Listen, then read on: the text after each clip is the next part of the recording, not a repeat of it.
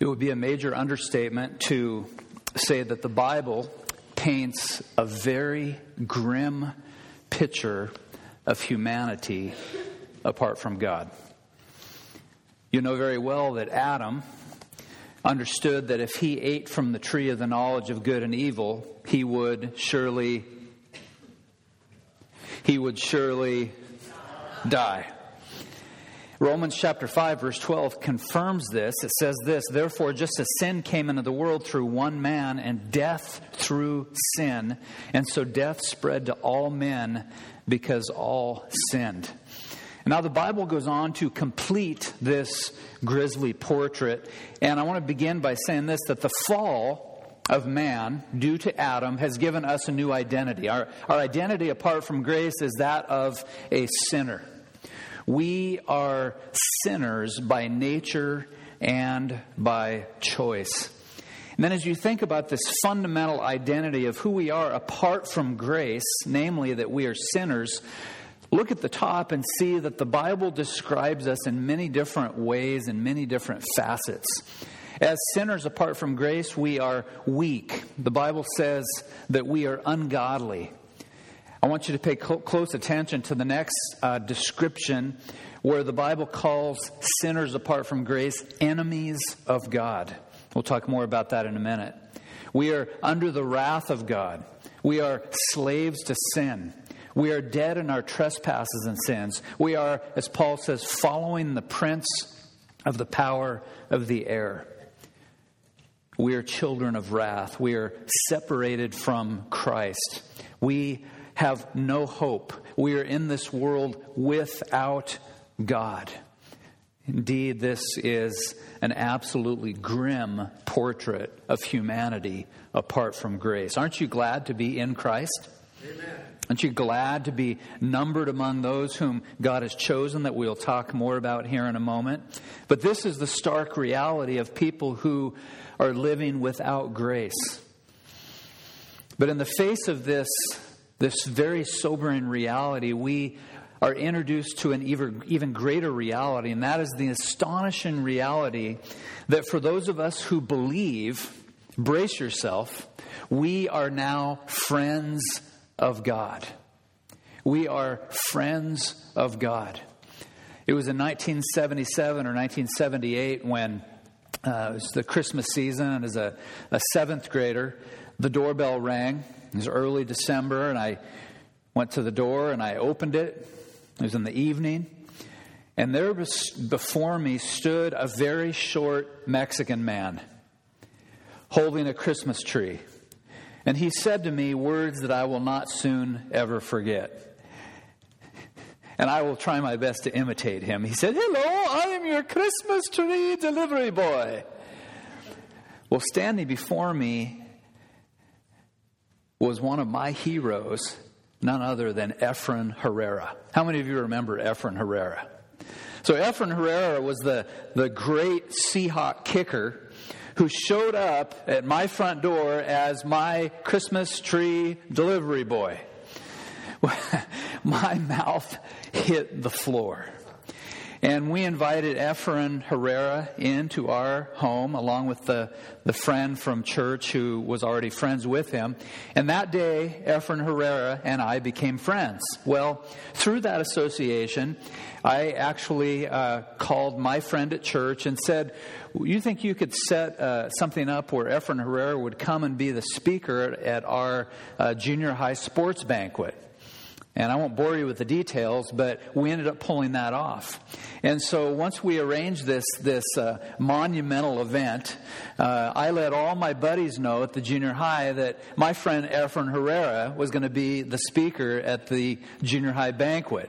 Well, any of you in high school or junior high know exactly how junior high or high school boys would react to that. Yeah, right. Yeah, Steele, your friend Efren Herrera is going to be at the junior high banquet. No, you don't understand. He's my friend, and we invited him. He's going to come. I can remember just how I felt. It was just prior to 7 o'clock at that banquet, and Efren had not yet showed up.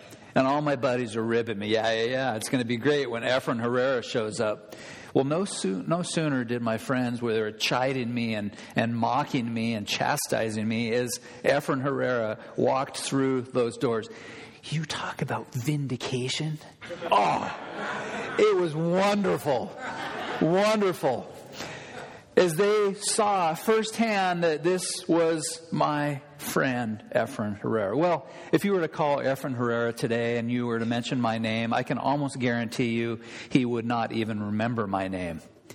But for that day, he was my friend, and it meant a lot to me.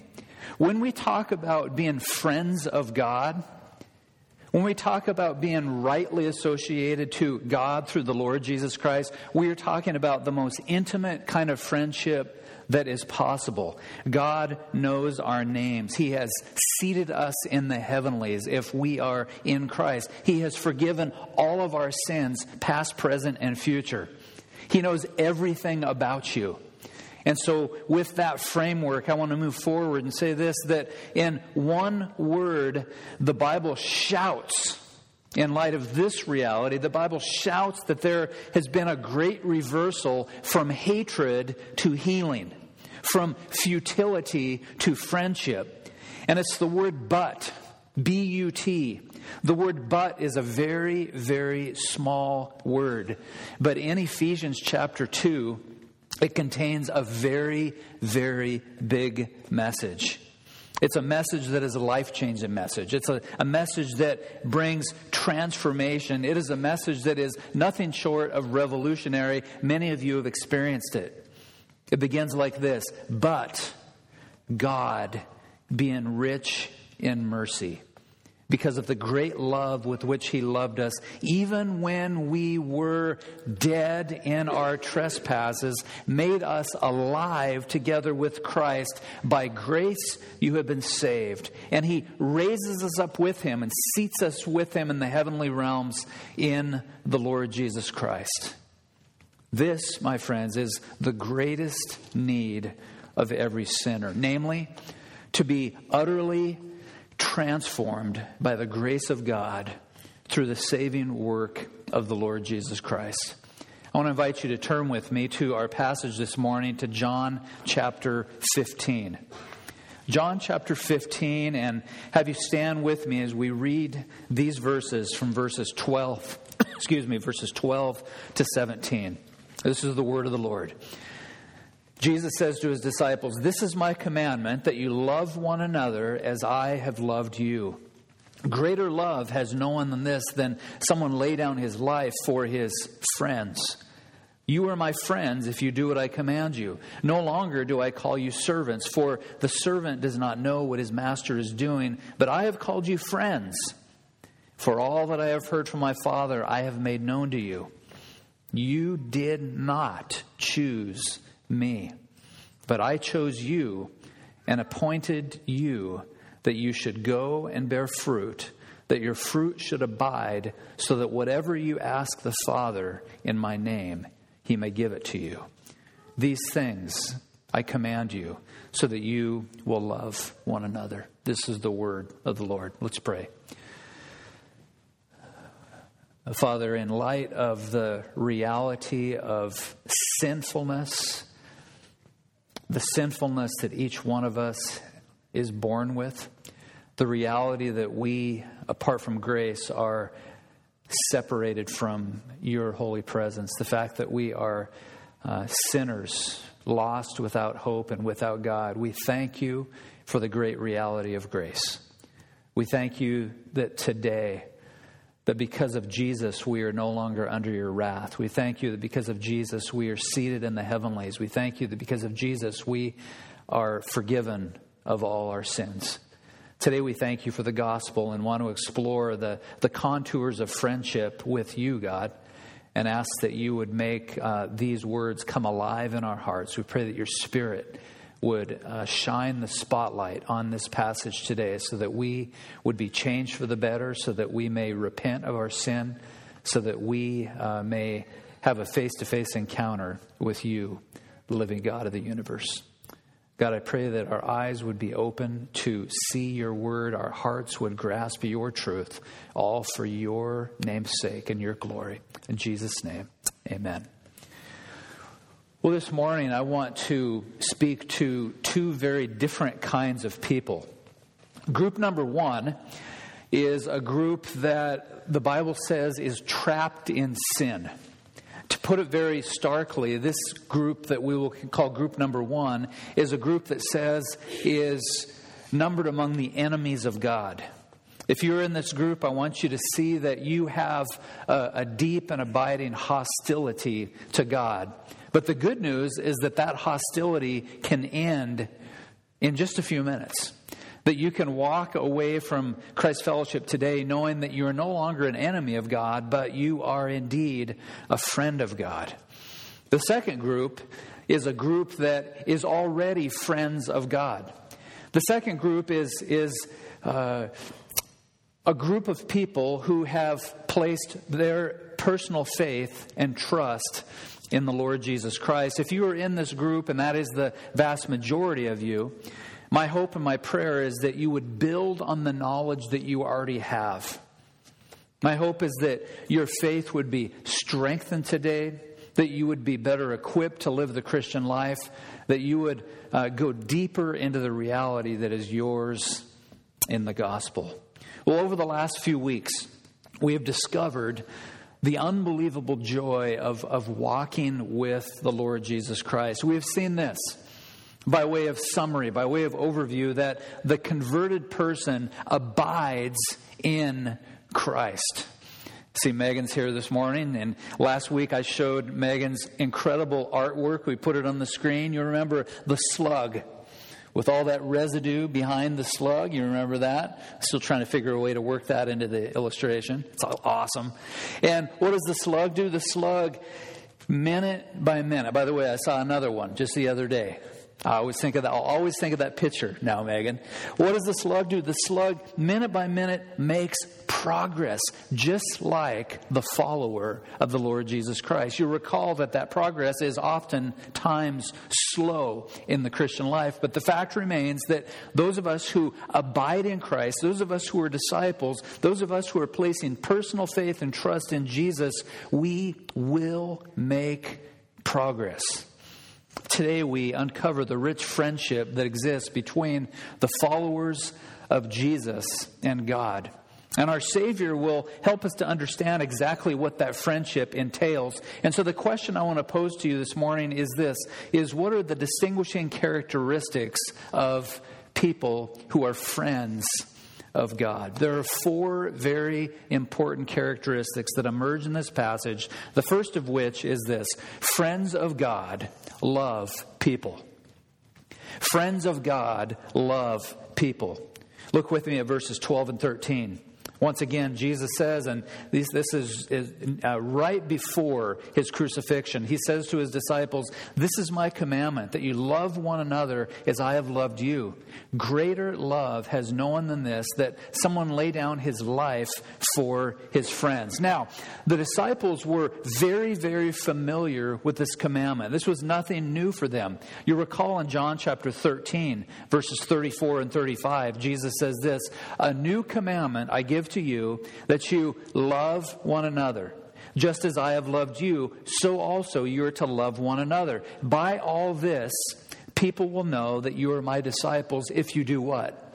If you love one another." In Matthew chapter 22, verse 39, Jesus says something very similar. He says, "You shall love your neighbor as yourself." Luke chapter 6, verse 27, he says, "I want you to hear, love your enemies, do good to those who hate you." I think we can all agree together that it is generally easy to love people you like.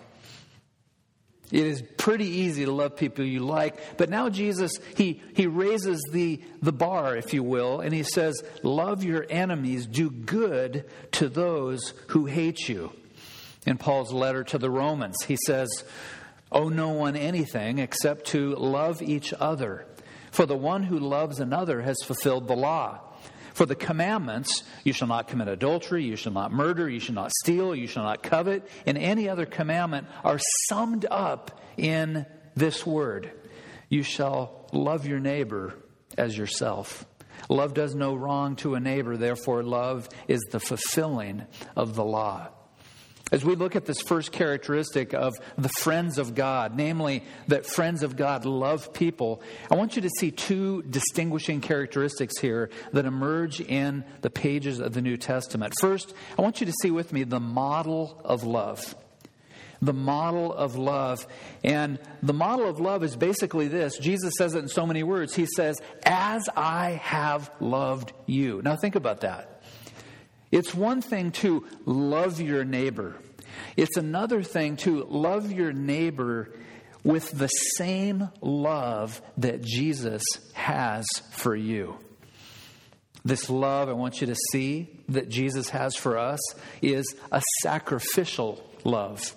Romans chapter 5, verse 8 says that God shows His love for us in this, and that while we were sinners, Christ died for us.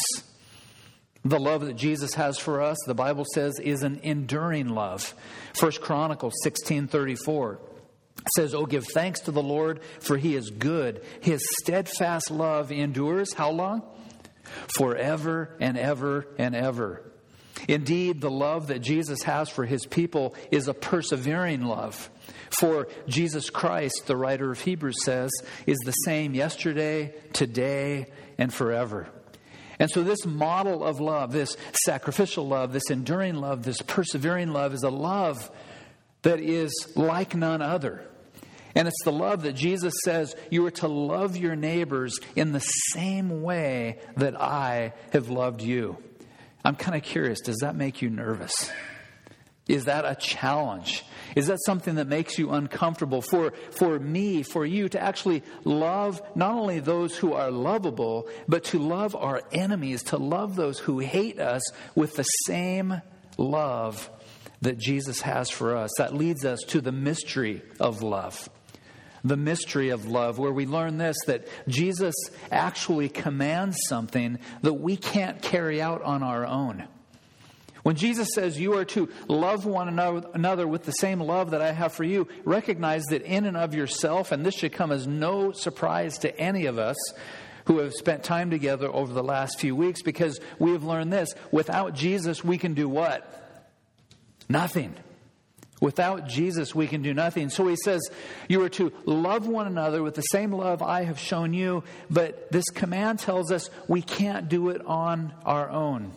In John 15:5, Jesus told the disciples, "I am the vine, you are the branches. Whoever abides in me and I in him, he it is that bears much fruit, for apart from me, you can do nothing." Secondly, I want you to see that only the followers of Jesus, only the followers of Jesus have the ability and the inclination to love as Jesus Christ loved. I want you to know that if you're here this morning and you're an enemy of God, you're in that first group, that you don't have the ability or the inclination to carry out this command. On the other hand, if you're a follower of Christ, if you're in the second group, if you're a friend of God, you do have the ability, you do have the inclination, all because of grace, to love one another. John said it like this in 1 John 3:16, "For by this we know love, that he laid down his life for us, and we ought to lay down our lives for the brothers." You see, it is only when we abide in Christ, remember the slug, when we abide in Christ, in His Word, in His love, that we shall be able to keep on loving one another. So let me ask this by way of practical application. Are you good at it? Are you loving one another? Or what are the roadblocks that get in your way? I can tell you that since my family moved to Whatcom County, this is a very interesting county. Those of you who have never lived outside this county will have no idea what I'm talking about. But if you have moved here from California, you've moved here from Oregon, you've moved here from the East Coast, if you moved from anywhere, you will know that this is a very unique county. Everyone is very, very busy. Would you agree with that? I don't know if it's the Dutch mentality, the commitment to work, the the strong work ethic, but everyone is really into what they're doing. And that can be a very good thing, can it not? But I think sometimes when we are committed to what we're doing, we forget about the people around us. And so I would challenge you with this. What can you do this week? What can you do this month? What can you do this year to show genuine love and concern for people in your sphere of influence? A book by David Murray entitled A Bundle of Joy. It's actually 6 books on happiness, Christian happiness. He summarizes it like this. He offers 10 love challenges. And these will be very quick, and I would encourage you to jot them down. Love challenge number 1. Love challenge number 1. Commit yourself to praying for a family. Now, many of these you will discover that you might ask yourself, well, why limit myself to 1? Why can't I do 2 or 5 or 10 or 20? I would say the more the better. But many people in Christendom all around the world, they're not doing any of these things. And so imagine what would happen if we commit ourselves to these things. So pray for one family. Focus on the needs for one family for a period of time and watch how God answers prayer. Love challenge number 2. Speak to one person. Speak to one person. And what I mean by that is to reach out to someone that you normally wouldn't talk to.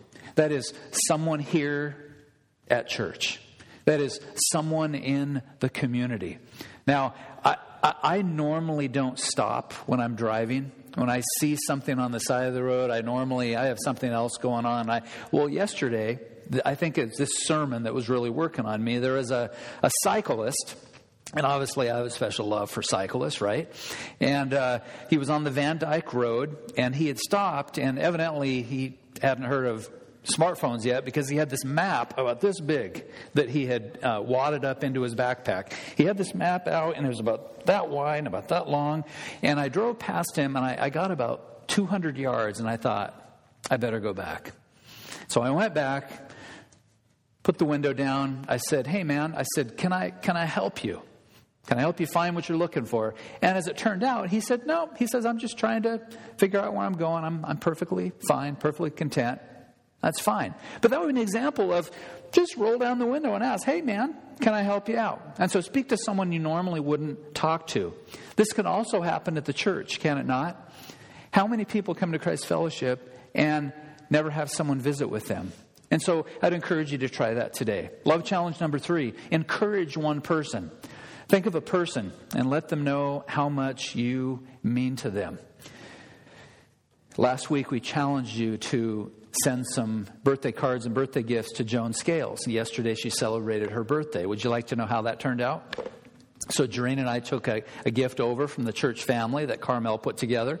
And when we walked in, I instantly noticed, and it was at least 20 cards all set up on the table.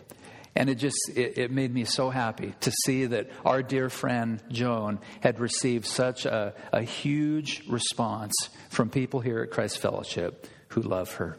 Love challenge number 4, carry one burden. That is to say, reach out to someone who is discouraged or someone who is lonely or someone who is ill. You all heard that Sue Holtrip is in the hospital. She's requesting no visitors at this point, but what a great opportunity to send Sue a card later in the week, to give her a call, to let her know that you're praying for her. Love challenge number 5, visit one person. Very simple, just reach out and encourage someone. Love challenge number 6, give one gift. Share your abundance with someone who lacks. Buy someone a book. Buy someone a gift card for Olive Garden or Applebee's or Starbucks. Buy someone some movie passes. You know, one time someone bought me some movie passes. It was the coolest gift. I mean, it's amazing what little things do. But do something kind for someone. I love challenge number 7. Forgive one person. If there is someone out there that you have fallen out with, a strained relationship, I'd encourage you to make an attempt at reconciliation. Love challenge number 8, welcome one person. That is, take the initiative to go out of your way to literally welcome someone into your church, into your home, into your place of business. Love challenge number 9. Share a meal. Share a meal. Once a month, invite someone into your home for a meal. I think this is something that we've lost the art of sharing meals together. I remember in the church that I grew up in, every Sunday evening, back when there was such a thing as Sunday evening services, almost every Sunday evening we would be at someone's house or someone would be at our house. There was a lot of community. There was a lot of communion. There was a lot of fun times, and I believe we need to get back to that. Love challenge number 10. Phone a friend you've lost contact with. I probably shouldn't tell you this, but I actually did this a few years ago, and my friend literally had no idea who he was talking to. So that was kind of discouraging. But know this, every action that you take may not seem like an awful lot. But if we commit ourselves to doing this on a regular basis, can you imagine what our church family would be like in 6 months or 12 months as we love one another? The effect, I believe, on the congregation would absolutely be amazing. And so, friends of God, love other people. There's a second quality that I want you to see that emerges in verse 14, and that is that friends of God obey Jesus. Friends of God obey Jesus. Look at verse 14.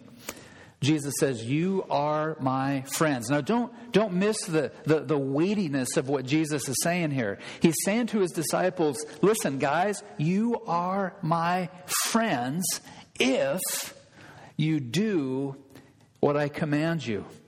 And so once again in Scripture, we see two kinds of people. There are the friends of God and there are the enemies of God. And Jesus makes it very plain how we recognize those different groups. Namely, friends of God obey Jesus. Verse 14, if you look at the little word do, that little word do points to how we behave.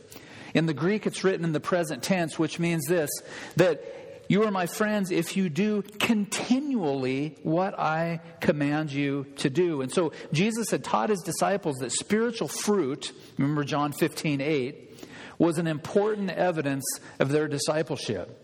And whenever we talk about spiritual fruit, I want to be extra careful and extra cautious to remind you that good works never merit salvation.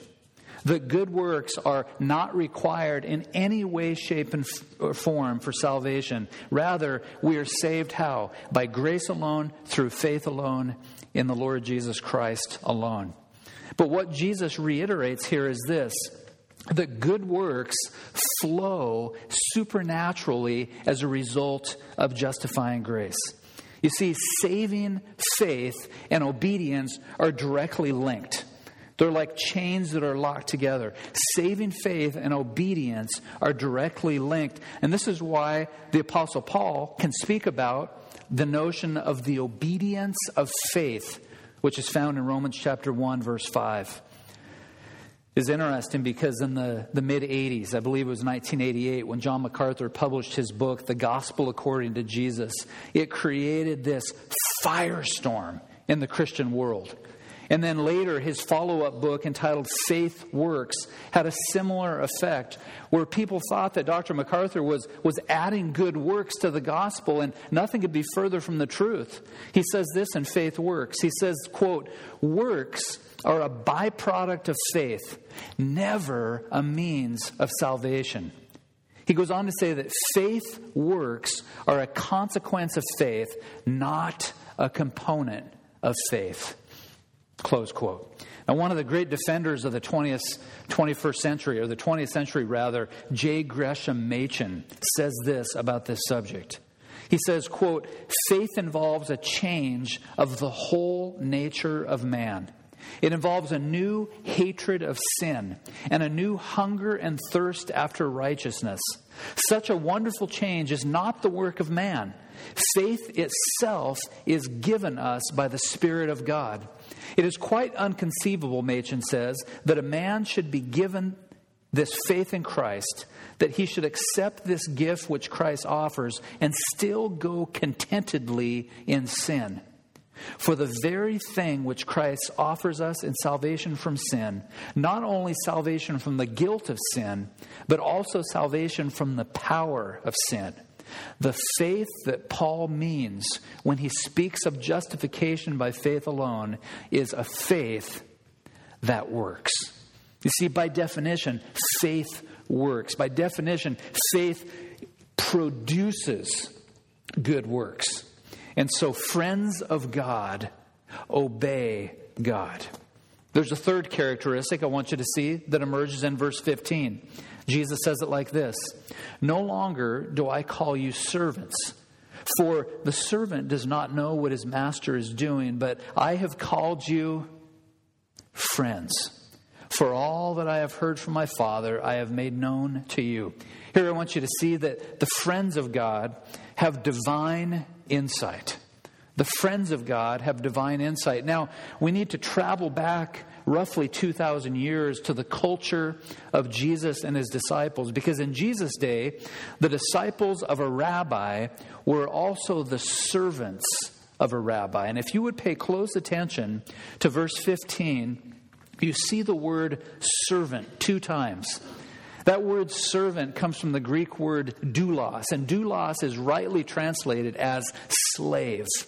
And so in Jesus' days, the disciples of a rabbi were really, in all reality, the slaves of that rabbi. And it was kind of like this. The rabbi would be up here, and the slave would be down here.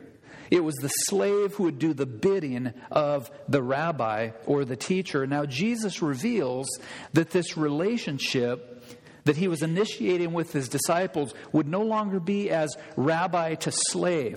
Rather, it would be as friend to friend. Can you imagine if the disciples were paying attention? The revolutionary impact this would have had on their lives. That no longer were they the slave in that sense. Rather, they were the friends of the Lord Jesus Christ. One commentator says, "How wonderful to be the friends of Jesus. Once we were enemies, but now Jesus considered his disciples to be his friends because he had told them everything he had heard from their Father." And we see that the friends of God have divine insight. I want to share with you some sources of divine insight. Exactly what is it that we gain by being followers of God? There are 3 things that surface. First is we come to know God through his word. So let me encourage you to be reading the word of God. We've heard from this pulpit, from others as well, the importance of spending time in the word of God. Secondly, we come to know God through prayer. We come to know God through prayer, where we develop an intimate relationship with our friend. And then finally, we come to know God as we obey his commandments. As followers of God who obey the commandments of God, we come into greater relationship as we obey our Savior. Now, since we are followers of God, we really have a front row seat into the plans and the purposes of God. Let me ask you a question. How many of you have ever gone... This is a weird question to ask at a Baptist church. 20 years ago, you couldn't have gotten away with it. How many of you go to the movies? Yeah, 20 years ago, everybody like... Right? Have you ever gone to the movies and you got in late and you had to sit in the front row? It is horrible. Just horrible. Your neck hurts after 10 minutes. You're like this, and all you can see is right in the center of the screen, right? It's not a good experience. Well, when I say that we have a front row seat to the plans and the purposes of God because we're the friends of God, it's not that kind of a front row seat. It's not the kind of front row seat where you hurt your neck and you can't see anything. Rather, it's the kind of front row seat where our perspective totally changes. It's like the first time you get in a plane and you fly over Mount Rainier and you look down and say, I had no idea it looked like that. That is absolutely beautiful.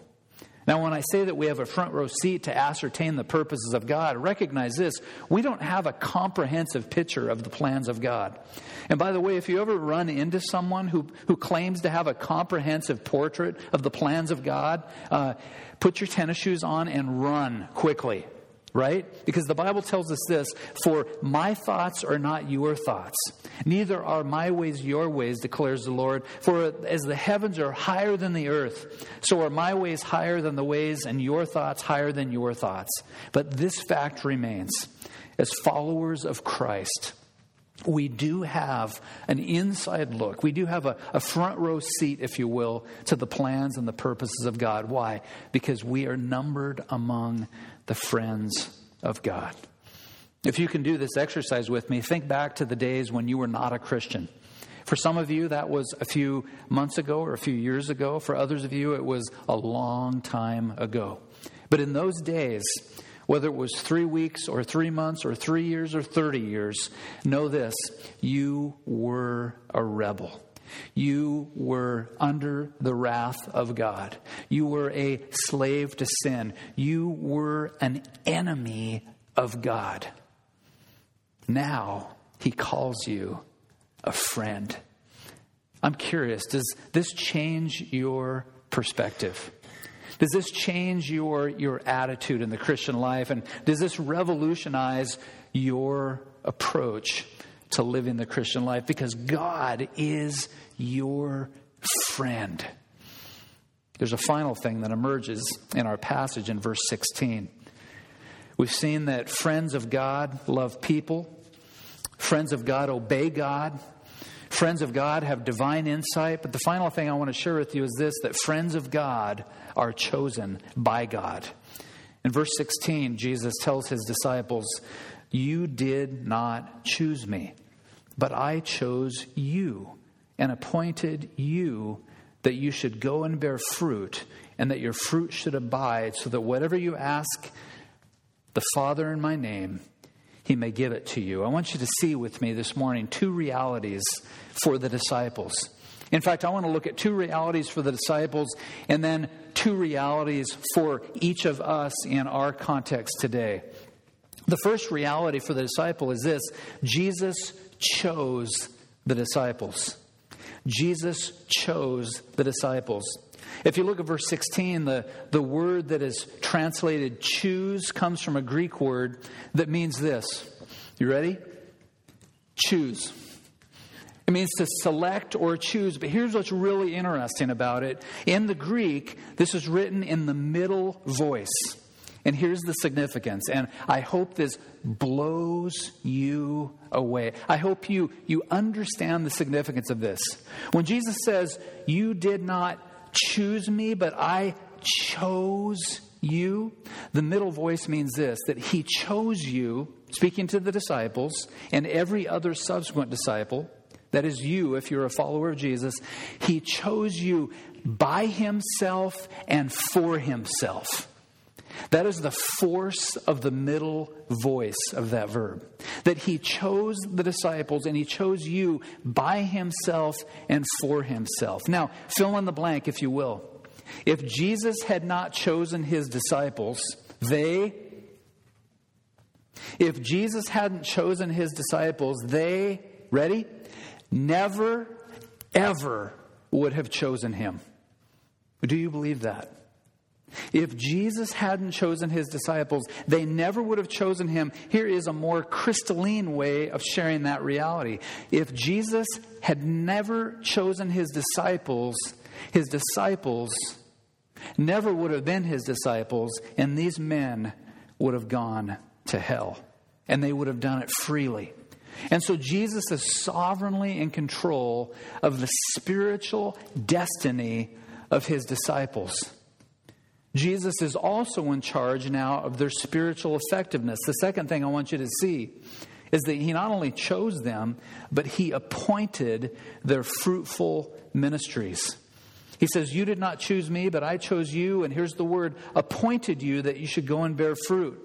That word appointed means to cause or to make a deposit. And so each of the disciples that Jesus chose were literally appointed to bear spiritual fruit. You say, how does it relate to me? Look with me finally at 2 realities for every Christian. If you are a Christ follower, if you are a follower of God, if you are a friend of God, these are 2 things that I believe it is absolutely crucial for you to know and to embrace. And yesterday I met a few friends at Starbucks, and they were friends that attend a free Methodist church outside of the area. What I am going to say right now are things that my Methodist friends would struggle with. These things you may struggle with, but I believe with all my heart these are things that we must embrace. This is the absolute truth from the Word of God. Number one, if you're a follower of God, you were chosen by God. You say, what are you insinuating? I'm saying you were predestined by God. You were elected by God. You remember the force of that verb, to choose, in the middle voice, that He chose you by Himself for Himself. He chose you by Himself for Himself. Louis Berkhoff describes predestination in these terms. He says it is that eternal act whereby God, in His sovereign and good pleasure, on account of no foreseen merit in them, chooses a certain number of men to be the recipients of special grace and salvation. Here's how people try to handle this. They say that in eternity past, that God looks down a tunnel of time. Many of you were taught this early in your Christian life. That God looks down the tunnel of time, and on the basis of Steve's faith, He chooses Steve. That He looks down the tunnel of time and says, on the basis of Scott Meyer's faith, I choose Scott. And let me say as humbly and graciously as I can, that there is not a hint of that language in Scripture. God does not look down the tunnel of time. Rather, He chooses His elect unconditionally. Ephesians 1 says it like this: Blessed be the God and the Father of our Lord Jesus Christ, who has blessed us in Christ with every spiritual blessing in the heavenly places, even as He chose us in Him before the foundation of the world, that we should be holy and blameless before Him. Verse 11, Ephesians 1, In Him we have obtained an inheritance, having been predestined according to the purpose of Him who works all things according to the counsel of His will. 2 Timothy 1 verse 9, that God saved us and called us to a holy calling, not because of our works, but because of His own purpose and grace, which He gave us in Christ Jesus when? Before the ages began. He not only chose you in eternity past, He gave you sovereign grace in eternity past. And so that is to say, God chooses His people unconditionally. Romans 9 says it like this: I'll have mercy on whom I'll have mercy. God chooses His people unconditionally. God chooses His people sovereignly. And God chooses His people according to His purpose and for His glory. I hear all the time, Pastor, why would He do it? A lot of people say, I have no idea. We do know this: God chooses some for His glory. There's a second reality for us as Christians, for us who are friends of God, and that is that God appointed us to bear fruit. God appointed us to bear fruit, and we have once again seen this in previous studies. By this my Father is glorified, Jesus said, that you bear much fruit, proving yourself to be my disciples. You remember in Ephesians chapter 2, verse 8, we've been saved by grace alone, through faith alone. Verse 10 says it like this: For we are His workmanship, created in Christ for good works, which God prepared beforehand that we should walk in them. Now, I understand. I got to thinking this morning, I've been teaching and preaching now for just shy of 25 years. Man, I don't feel that old, but I guess I am. But over those 25 years, I have talked to many people who struggle with the doctrine of election and predestination. Know that my heart as a shepherd is to be patient, is to be loving, is to be caring, but to also be bold. That when this reality emerges in the pages of Scripture, that I must teach it, that I must teach it, that I must preach it. And so may I encourage you to join me in what I'd like to call an exercise of the heart, if you will. It's an exercise of the heart that will have a massive effect on you if you allow it to. I want you to move, as we talk about paradigm shifts, I want you to move from the paradigm of agitation over election, and that's where many people are. I want you to move from agitation to astonishment. If I'm really honest with you, I can tell you that in the early 80s and the late 80s, at Bible college, I would argue with my buddies. One of my best friends in the whole world who pastors in the Bay Area, he was patient with me. He was kind with me. He slowly and patiently instructed me. And he loves to remind me from time to time how ridiculous I used to think the doctrine of predestination and election was. He loves to bring that up. Dirty rat. But he's right. I would fight him. I would get red in the face. And so I understand the arguments. These are arguments I've had at one point as well. But I want you to move, as I have had to move, from agitation to astonishment. And when you move from agitation to astonishment, you will ask a question like this: why would God choose me? Isn't that the right question to ask? The right question is not, why wouldn't he choose Adolf Hitler? That's not the right question. The right question is, why would he choose me, a sinner, under the wrath of God, without hope, without God, a slave to sin, shaking my fist in the face of the Savior? Why would he choose me? If you move from agitation to astonishment, you will come to the realization that apart from election, I would go to hell. You will move from a posture, finally, from pride to humility. The Bible says, "For by grace you have been saved through faith, and this is not your own doing, it is the gift of God." Not only salvation, but the faith is a gift from God, not a result of works, so that no one may what? Boast. And so you will stand in a position of astonishment. And whenever an astonished person stands before the living God, that astonishment always results in outstretched arms and worship. You see, when we are agitated, our hands go down and we stop the process of worshiping. But when we move to being astonished and asking God, why would you choose, as John Newton said, a worm like me? I once was lost, but now I'm found, was blind, but now I see. God, why would you choose a slave trader? That is crazy. That's crazy grace. That's wondrous grace. That's amazing grace. And so what do we know about the friends of God? Friends of God love people. Friends of God obey Jesus. Friends of God have divine insight. And friends of God are chosen by God. I want to ask this morning, are you one of his friends?